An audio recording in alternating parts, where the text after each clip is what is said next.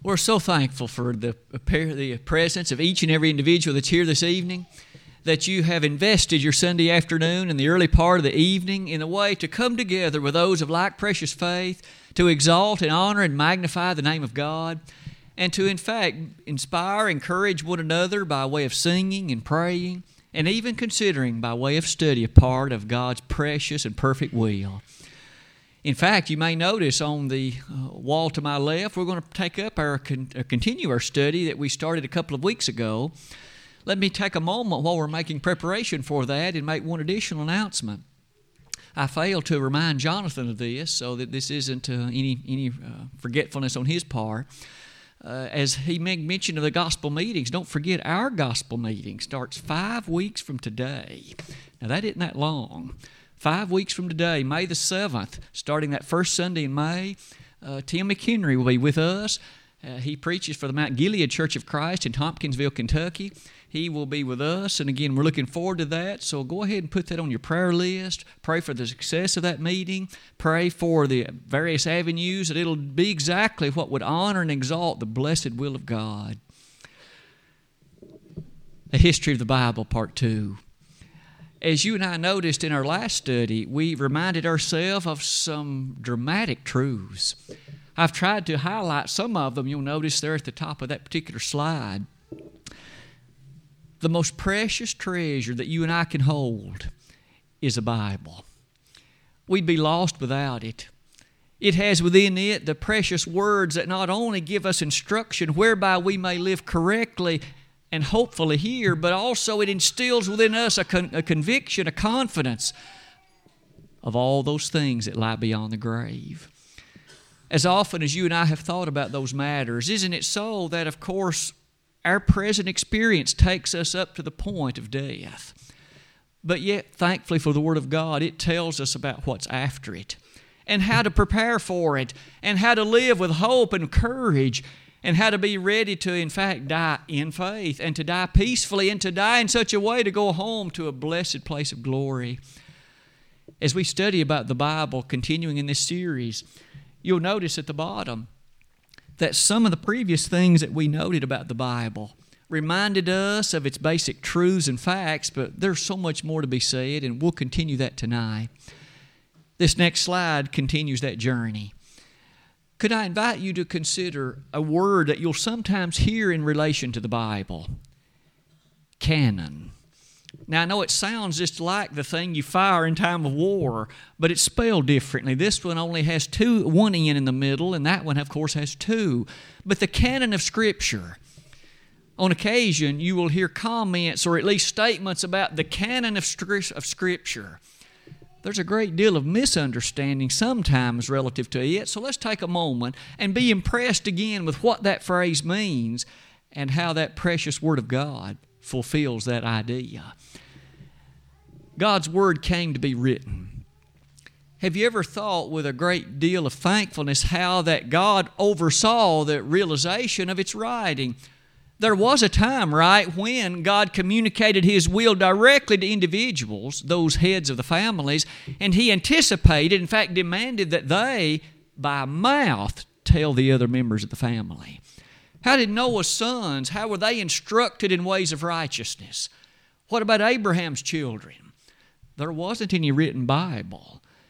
God communicated His will to the fathers according to Hebrews 1 verse 1, and those fathers shared it with the other members of the family. Wouldn't our world be very different? Wouldn't your faithfulness be much different if that were the order of the day? If we had to depend upon someone else communicating with us all those things that we needed to ensure that we lived correctly. May I say to you, God rather quickly intended His will to be written. Would you consider with me Exodus 24:4? By this point, Moses, of course, had ascended Mount Sinai, and while on that mount, God communicated with him His will. And that text says, and Moses wrote. There immediately is a statement that here was the man of God who penned, who put, if you please, to writing consideration that which was the will of heaven. That is, however, not the only time. In Numbers 33:2, we have another reference to Moses writing something which was the Word of God. Finally, in Deuteronomy 32:1, one more time Moses wrote down these majestic statements from heaven, and he did so the children of Israel could have them and they'd be preserved for them. God, you see, had such a will that He wished for His will to be written down. That saga continues in many other places in the Old Testament. In Joshua 8:31, we have record of the words Moses had written. The children of Israel soon recognized the cherished character of those words, and they honored them and respected them. And they looked deeply upon the reality of what Moses had written. Later in Judges 3 verse 4, one more time, the things Moses had written. May I suggest that there have through the centuries been some who have had questions. Some have even thought writing was never invented until well after the time of Moses. My friend, that's not so.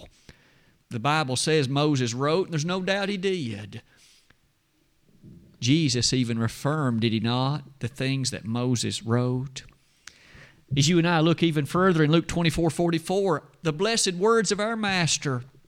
He had already been crucified and resurrected, and as He visited with those two on the road to Emmaus, He shared with them by expounding upon the things of the Old Testament and what Moses had written. Jesus affirmed Moses wrote, and that settles the question, doesn't it? Finally, in John 7, verse 19, one more time our Savior highlighted the powerful character of the writings of Moses. Maybe to say all that is to say this. If Moses wrote things, so that covers several books of the Old Testament, but there's a lot more. Would you be impressed with, the Bible says Joshua on occasion wrote some things as well. Notice in Joshua 24:26. So you and I, one by one, learn that God oversaw the writing by special individuals of certain things that would ultimately be a part of His preserved will. I mentioned the word others, maybe with an especial eye toward 1 Samuel 10:25. There we have another one who was writing, and the point simply being this. God's will, He intended it to become written, and so it was. As you and I continue that journey, that brings us back to this word canon. Note the definition with me, please. That word canon literally means something that's straight, such as a rod or a rule. In other words, it is a standard by which something else is measured, a standard by which something else is determined as straight and proper or right. No wonder.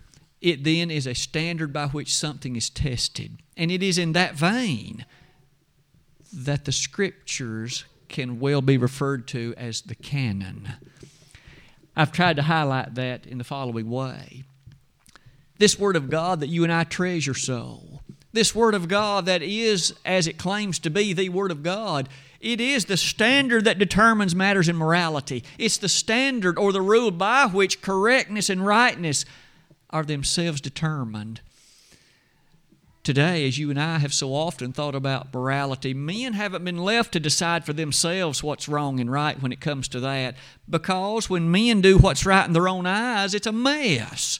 And it has ever been so. This matter of the canon. Have you ever pondered the manner and the number of ways in which the Word of God can be at least checked or tested? Wouldn't you agree to the following thoughts with me? There are many, many statements in the Word of God, but many of them are concerning matters which themselves can at least be considered or tested or checked. Have you ever given thought to some of these? What about the historical attributes of the Word of God? As you in your mind run through the 66 books of the Bible, think about the number of times it makes reference to a historical circumstance, such as nations, such as kings, such as cities. In other words, the Bible says there once was a city named Hatzor, and that it was burned to the ground. In Joshua 11, verse 11, did that really happen? You and I should be impressed when the archaeologist Spade, upon the investigation of Hatzor, unquestionably determined the city was burned to the ground. It checks with the Bible. And may I say to you that the same is true with regard to every other such matter that has to this point been checked. When reference is made to kings, the Bible mentions a man named Nebuchadnezzar. Isn't it fascinating that the secular records of ancient Assyria and Babylon both make reference to him? There really was a Babylonian monarch named Nebuchadnezzar, and he reigned exactly according to the time period when the Bible says that he did. There's another element then that the Bible checks. To that we might add one more, the famous antiquity of Egypt. The nation of Egypt, of course, takes great pride in its antiquity, and I suppose that's reasonable. But isn't it fascinating? The Bible testifies to the antiquity as well, and it's to that very place that, of course, Jacob went, he and his family, to withstand the terrible famine in the closing chapters of Genesis. I say all of that to say, if all of that is true, and all of those things that we could readily check have matched so well, shouldn't that give us confidence that the Bible is correct in every proclamation it makes? What about another one? Consider the geographical references in the Bible. Aren't you sometimes intrigued how humans are very poor students of geography sometimes? What really is north, we say it's south or east or some such thing. Or what really is down, we claim it to be up. Or maybe the location of a particular city is not the place in which we commonly think it is. There are even songs that are poured forth out of Nashville and other places where there are geographical blunders in it. Are there geographical blunders in the Bible? For instance, in Luke chapter 10, when Jesus himself in speaking taught about that circumstance, and he said that there was a man who went down from Jerusalem to Jericho. Is it really the case that Jericho is lower in elevation than Jerusalem? Have you ever thought about that? The Bible's right. Or in Acts 8, verse 26, when the Word of God says that there Philip was preaching and there was a man who had traveled from Jerusalem down to Gaza. Is it really lower in elevation as you go from Jerusalem to Gaza? It is. Or maybe another example, what about the dozens of rivers mentioned in the Bible? You and I know the Jordan is certainly a very famous one, but it's by no means the only one. For instance, in 2 Kings 5, in that memorable scene concerning Naaman, you might remember at first, the Jordan is muddy. There are rivers in Damascus that are as good as this. Why can't I go dip in one of them? And he called them by name. Question, are there really rivers in Damascus with that name? And did they exist back then? They certainly did. One more time, what about the mountains of the Bible? There are so many Bible mountains mentioned. Question, are they located where the Bible writers say that they are? Do they have the characteristic properties? Have they been owned by the peoples who the Bible said they were? I've only mentioned one. What about that famous Edomite mountain, Mount Peor? Is that mountain located just where the Old Testament says that it is? And was it occupied by those descendants of Esau? It was. May I say to you again, if every one of these references check out consistently, and if we can have the greatest confidence with respect to the Bible's assertions in those matters, what about its assertions in all other matters? Let's try a third one. What about the cultural descriptions in the Bible? Have you ever noticed in the Old Testament especially how many differing tribes and peoples and cultures are mentioned? When the children of Israel entered into the land of Canaan and they displaced the 7 nationalities of people already there, did those peoples really exist? Or were they myths in the mind of a Bible writer? Archaeologists have dictated, determined, studied, and even thoroughly equipped our knowledge today in many ways with those peoples. They really existed. Late in the Old Testament, in the days of Amos and Hosea and the others, did the individuals involved then have the properties the Bible writer said that they did? Or as we come to the New Testament, have you ever pondered the book of Acts? In 28 unforgettable chapters, Luke, the rather famed New Testament historian, sets before us an impressive array of factual consideration that can be checked because the records of the ancient Roman Empire, many of which can still appreciate the reality, and Luke was right. To say all of that is to say, if the Bible is right in every one of these ways that to this point the human family has been able to factually check, then shouldn't you and I have the greatest of conviction relative to all those spiritual truths that it also mentions? When it mentions that there's a place called heaven and hell, and what's required to get to that blessed place called heaven, may I suggest to you we can have the greatest of assurances and the greatest of confidences relative to the biblical truths on those matters, just like we can on all these other ways in which it has been checkable. The next slide will carry this journey a little bit further. For not only are those statements to be placed, we're continuing to think about that canon. Remember, a rule or a standard by which things can be determined as judged. So, if Moses wrote, and if Joshua wrote, and some others wrote, I wonder if these statements perhaps wouldn't be next to be considered. The time came when those writings of Moses were placed in a very special location. They were placed in the ark, according to Deuteronomy 31:26. In other words, it was God's intent that they be preserved and watched over and highly regarded. Because after all, those things placed in the ark, that Ark of the Covenant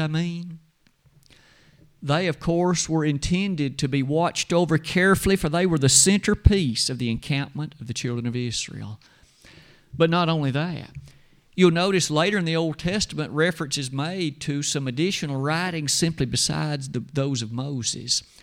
In Isaiah 34:16, as well as Daniel 9, verses 10 and following, reference is made to these other writings that were regarded as so special and keen and inspired. Maybe the next thought then should be this. So if there were these writings, some by Moses and some by Joshua and some by perhaps other writers, who collected them into one impressive volume? That is to say, a set of scrolls, and these are regarded as canon, and these others, writings of men, are not. As nearly as we can perhaps tell from the Old Testament, it seems Ezra did that. Notice with me in Nehemiah 8, verse 5. When Ezra stood up, the priest, and he in fact preached before the people, it specifically says he brought the books. It would seem that Ezra, then, as that fit and ready scribe, that he was the one that God permitted and even equipped to collect the writings together at the time and recognize the canon of Scripture. Now, continuing that journey, may I ask you to note this piece of statement from Josephus. Now, keep in mind, Josephus was not an inspired writer. We each would agree to that. But as a historian, he says many things that at least are rather intriguing and interesting. The Jewish historian says that there were no books added to those that Ezra had compiled since the time of Artaxerxes. Now notice, that means when you reach the latter Old Testament period, about the time of Esther and shortly thereafter, there were no more writings added. The canon had been completed. The Old Testament, that is. Now, as you give thought to that, notice how that God had superintended not only the writing, but the collecting of those things that were to fit into His will, the canon of Old Testament Scripture. It's a rather interesting thing to notice. There were other writings that some people regarded as important, but they were never included as a part of the canon. You may have a Bible at your house. If it's a Catholic Bible, it certainly will be true. That Bible will have more books in its Old Testament than your Bible does. You and I treasure 39 Old Testament books from Genesis to Malachi. But again, there were other writings that some individuals regarded as very special and important, and some even chose to regard them on a virtual equal footing with the Old Testament books. But notice, Ezra never included them in the canon, and neither did the other individuals who were writing even as the time of Jesus approached. Sometimes those books are called the Apocrypha. And again, you can find copies of them. There's 14 or 15 of them, depending upon how the numbering is presented. But may I say, they're not inspired. They contain statements that contradict this book, and therefore we know they can't be right. And they can't be trusted. Now, they might be useful to read for historical reasons, but they are not on equal footing with the Word of God. Maybe it's fascinating to notice then that all of those original manuscripts and autographs, they have been lost. The human family does not have any original copies of the Old Testament. But notice what's there at the bottom of that slide. The God of heaven has made provision, and there are some ancient manuscripts. Not the original ones, mind you, but ancient ones. And from them, note these truths. There, for instance, is the Cairo Codex and the Leningrad Codex, both of which now came along quite a bit after the originals were written, admittedly. But nonetheless, these were preserved by God, and they are so rich in their presentation. They show us all those 39 Old Testament books. They help us appreciate the character, the nature, the integrity of them. But not only that, please notice with me the work of the Masoretic efforts. Perhaps you've heard me speak about them before in Bible classes and otherwise. Their work is absolutely impressive. That was a group of people who cherished so highly the words of the Old Testament that they prepared individuals who, again, would copy them. And that was the only way to copy the Word of God then. You didn't have a Xerox machine. There was no way to electronically copy it. It had to be copied letter by letter throughout the fullness of it. Think about the time-consuming nature of that work, and think about how important it was. What if I miscopy it? Therefore, there arose a group of individuals known as the Masoretic effort. As they copied the Word of God, they had a system of checks and balances whereby they could check it. Have I made a mistake in copying it? So they knew exactly how many of every one of the Hebrew letters were present. And when they finished copying a book, they'd go back and count them to make sure I haven't miscopied a letter anywhere. Not only did the number of letters appear, they knew exactly what the middle letter of the book was. And so they could count through, and if the letter that was supposed to be at the center wasn't, I've made an error. They destroy that copy and start all over. That's how highly they treasured the Word of God, intending to be very careful and very mindful of the fact it was the Word of God. You and I today owe quite a debt to those individuals who copied it with such meticulous character. Isn't it fascinating then that you begin to think about translations of that Old Testament Scripture? The first one that seems to be worthy of our note is the Septuagint. You and I know the Old Testament was originally written in Hebrew.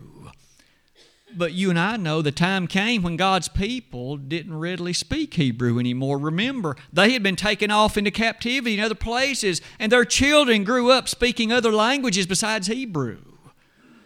And so the time came that the Old Testament Scriptures were translated, this so-called Septuagint, into Greek. Translated into Greek. Now, may I suggest, Jesus and His apostles quoted from the Septuagint well over half the time they made any quotations. In other words, Jesus gave His stamp of approval on the reality and existence of this translation. You and I today also are thankful for translations. You and I can't read Hebrew or Greek. Aren't you thankful you have a Bible in English, that you and I can open it and be apprised of what a treasure this true Word of God really is?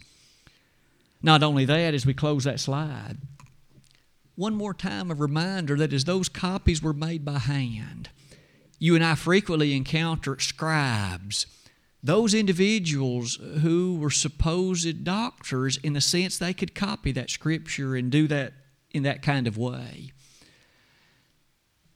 Our emphasis so far tonight has been on the Old Testament. What about the New? Now, the canon, that word canon that I used earlier in relation to the Old, let's now make application of that word to these sweet New Testament books as well. And let's base it in the following way. In John chapter 16, verse 13, Jesus himself, not long before he was crucified, he said, as he spoke to the apostles, "Howbeit when he, the Spirit of truth, shall guide you into all truth," as he was speaking to those apostles, he reminded them that they would be guided into all truth.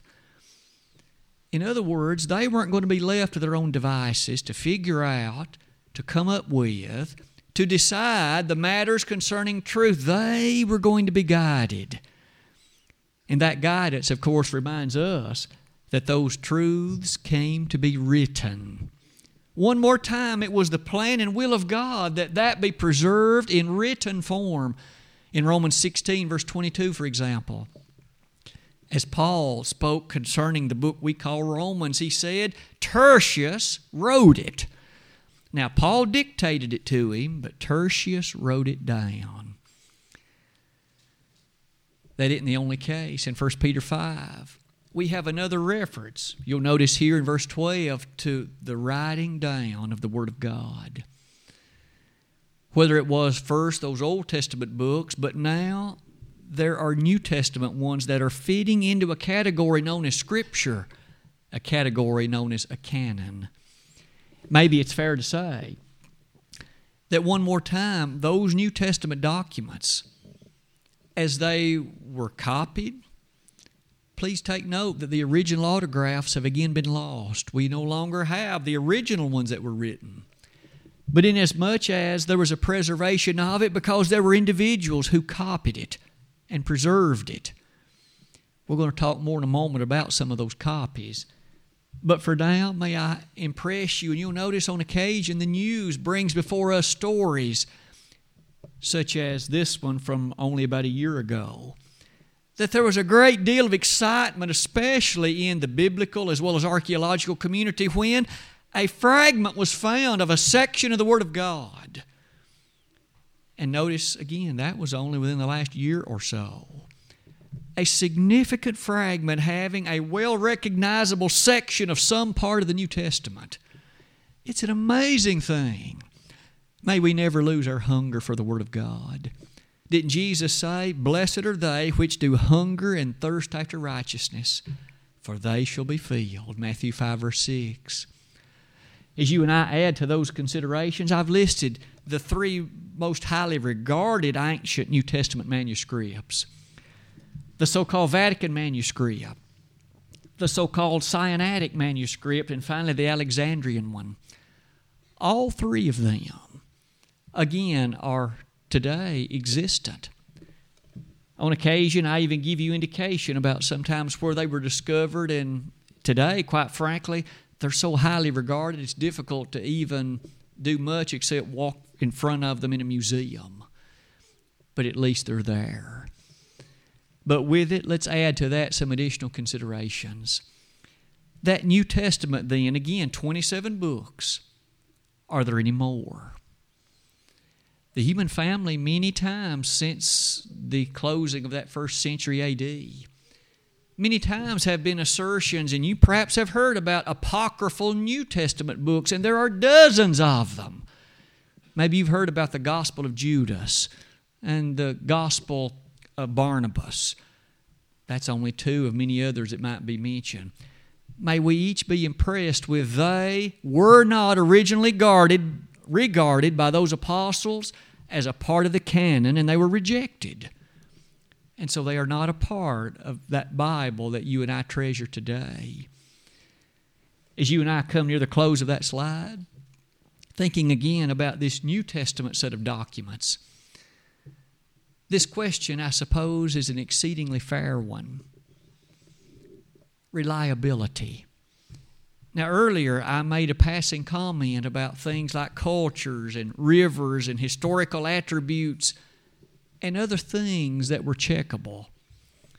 But may I say, all of that really broaches the subject. Exactly how reliable is this book? If it's so old and we no longer have the original autographs, exactly how much can it be trusted? Throughout the centuries, have men played with it to the point that today it bears little, if any, resemblance to what God originally gave? If that's true, we're all lost. Because if God's going to open on the day of judgment some book which I nor you currently have, and if we're going to be judged by what's in that book, what hope do any of us have? But if you turn that logic around, it impresses upon us just how grand a thing it is to have a preserved book like this one. If it really is the Word of God, if it really is the will of heaven, if it really is the very judgment by which we each should be judged, and it is true that is the case, then you and I should have the greatest of respect for it. So let's speak for a moment about the reliability of it. We had a lesson here, or at least I delivered a lesson roughly a year and a half ago. And as a part of that lesson, we at least looked somewhat at the thought of the reliability of the Word of God, but it seems like here might be a time to revisit it in the current context. You'll notice at the top I've listed some ancient writers.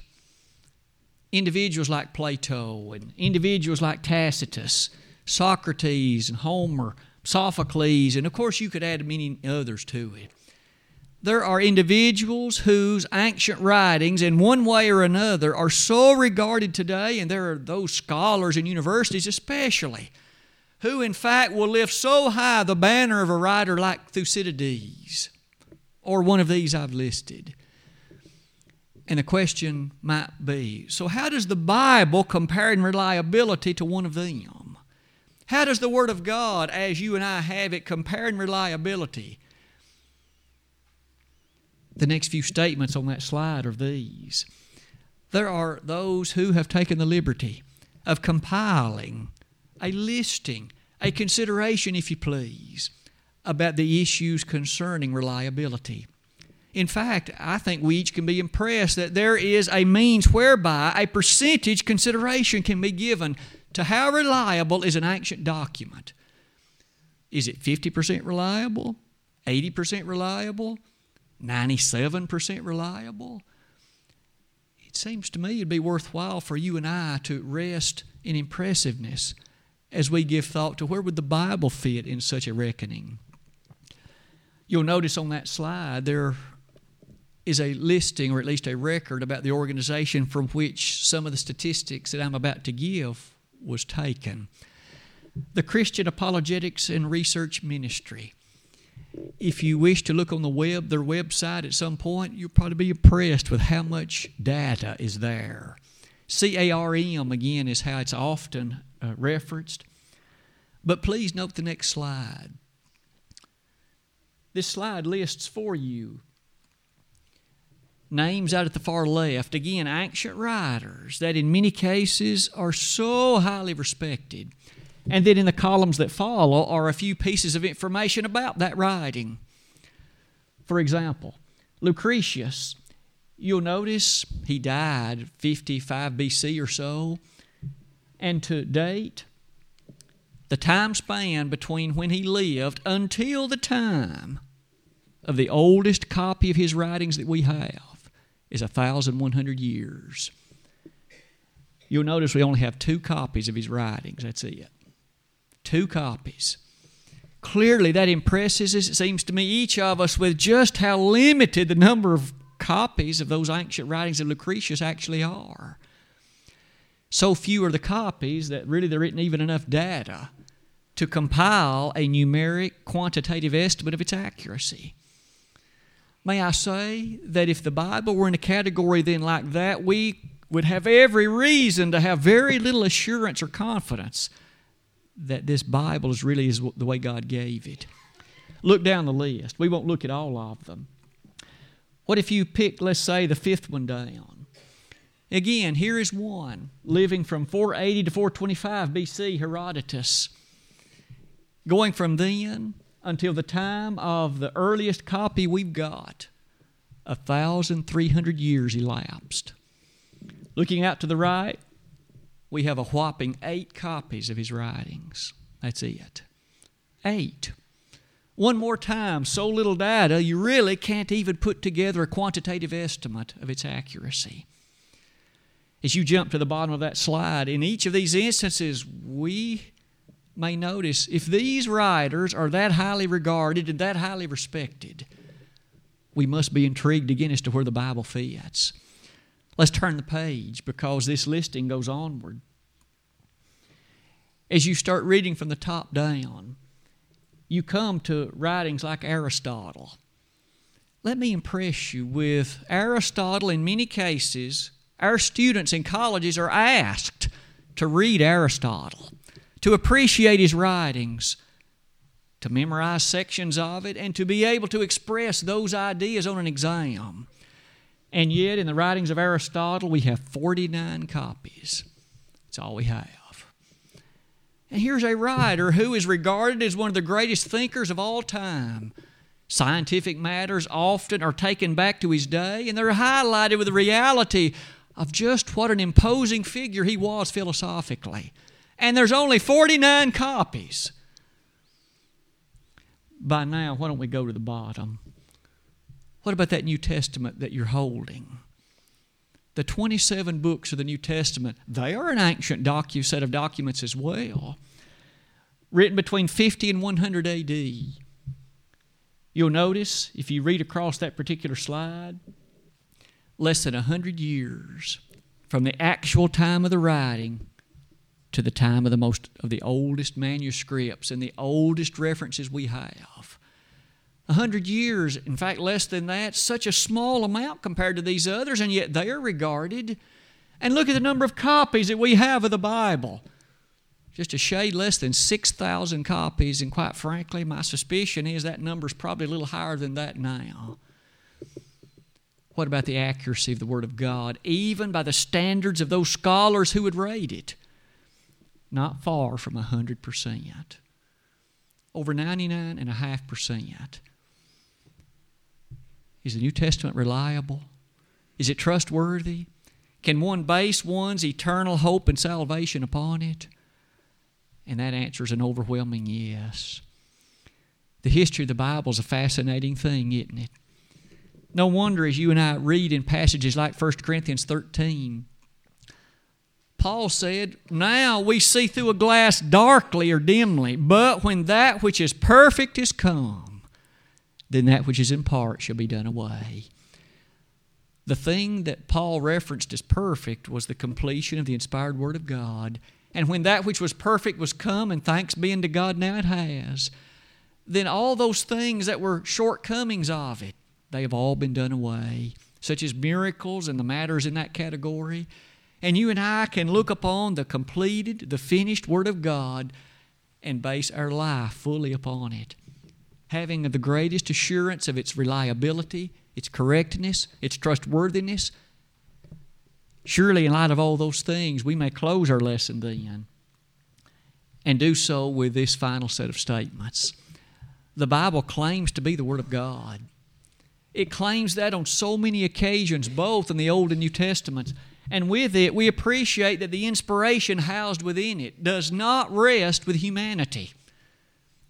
The verbal, plenary, inspired character of the Word of God. That literally means that it is the Word of God and that it is absolutely complete in what it has. Never any book's going to be added to it. Never any chapters, not even any words going to be added to it. Every word. The lesson text that was read tonight was this one. All Scripture is given by inspiration of God and is profitable for doctrine, for reproof, for correction, for instruction in righteousness, that the man of God might be perfect, thoroughly furnished unto all good works. The closing thought then of our lesson will be another statement from a different writer, this one from Peter. For in 2 Peter 1 verse 3, he says, according as his divine power has given unto us all things that pertain unto life and godliness, through the knowledge of him that hath called us to glory and virtue. You and I have been given all things. God has seen to it. Now let me say that there's another lesson yet to come, and so we'll look at installment 3 in this next Sunday evening. And as we do so, our questions will be slightly different. We will take a slightly different perspective on this matter of the Word of God, and we'll see if we can appreciate its history from a slightly different vantage point. I hope we'll each be enthralled and thrilled to give that consideration then. But for tonight, might we say that again, if the Bible is correct in all those matters we raised earlier, like history and geography, if it's fully checked and absolutely correct in all references in those matters, then when it makes a statement about things that are wrong and evil and that I'm going to stand before God in judgment, shouldn't I have the greatest of courages and confidences that that's also correct? There is coming a day of judgment. Hebrews 9:27 says, and as it is appointed unto men once to die, and after this the judgment. Are you ready for that judgment? Am I? Being prepared for that judgment means obey the gospel initially and then live faithfully till death. It might be there's someone in this audience who has begun the journey. You started strongly in the life of Christ, but perhaps in recent weeks or perhaps months or even years, that no longer is true. Why not come back to your first love? Realize that the Lord Jesus Christ hanged on a cross taking your place. He shed His blood that you might have the opportunity to be saved. Don't turn your back upon Him. He said, didn't He? I'm the way, the truth, and the life. No man can come into the Father but by me, John 14:6. If your heart is yearning with the loss of what you once had but no longer have, come back tonight. Beseech the prayers of brethren to God on your behalf. Confess those things and repent of them, and God will forgive them. Baby, you've never become a Christian, though tonight would be a great night to start. What better day could there be than this one, the 26th of March, 2017? If we could help you tonight, believe with all of your heart that Jesus is the Messiah. Repent of your sins, confess His name, and be baptized. And as you come forth from that watery grave, you will have been made a new individual, a new creature in Christ, 2 Corinthians 5:17. And upon your faithfulness until death, heaven's your home. Jesus promised it. If we could help you tonight in your response to the gospel, we'd be delighted to do so, letting the Bible be your guide. If we can help you, let us do it at once while together we stand while we sing.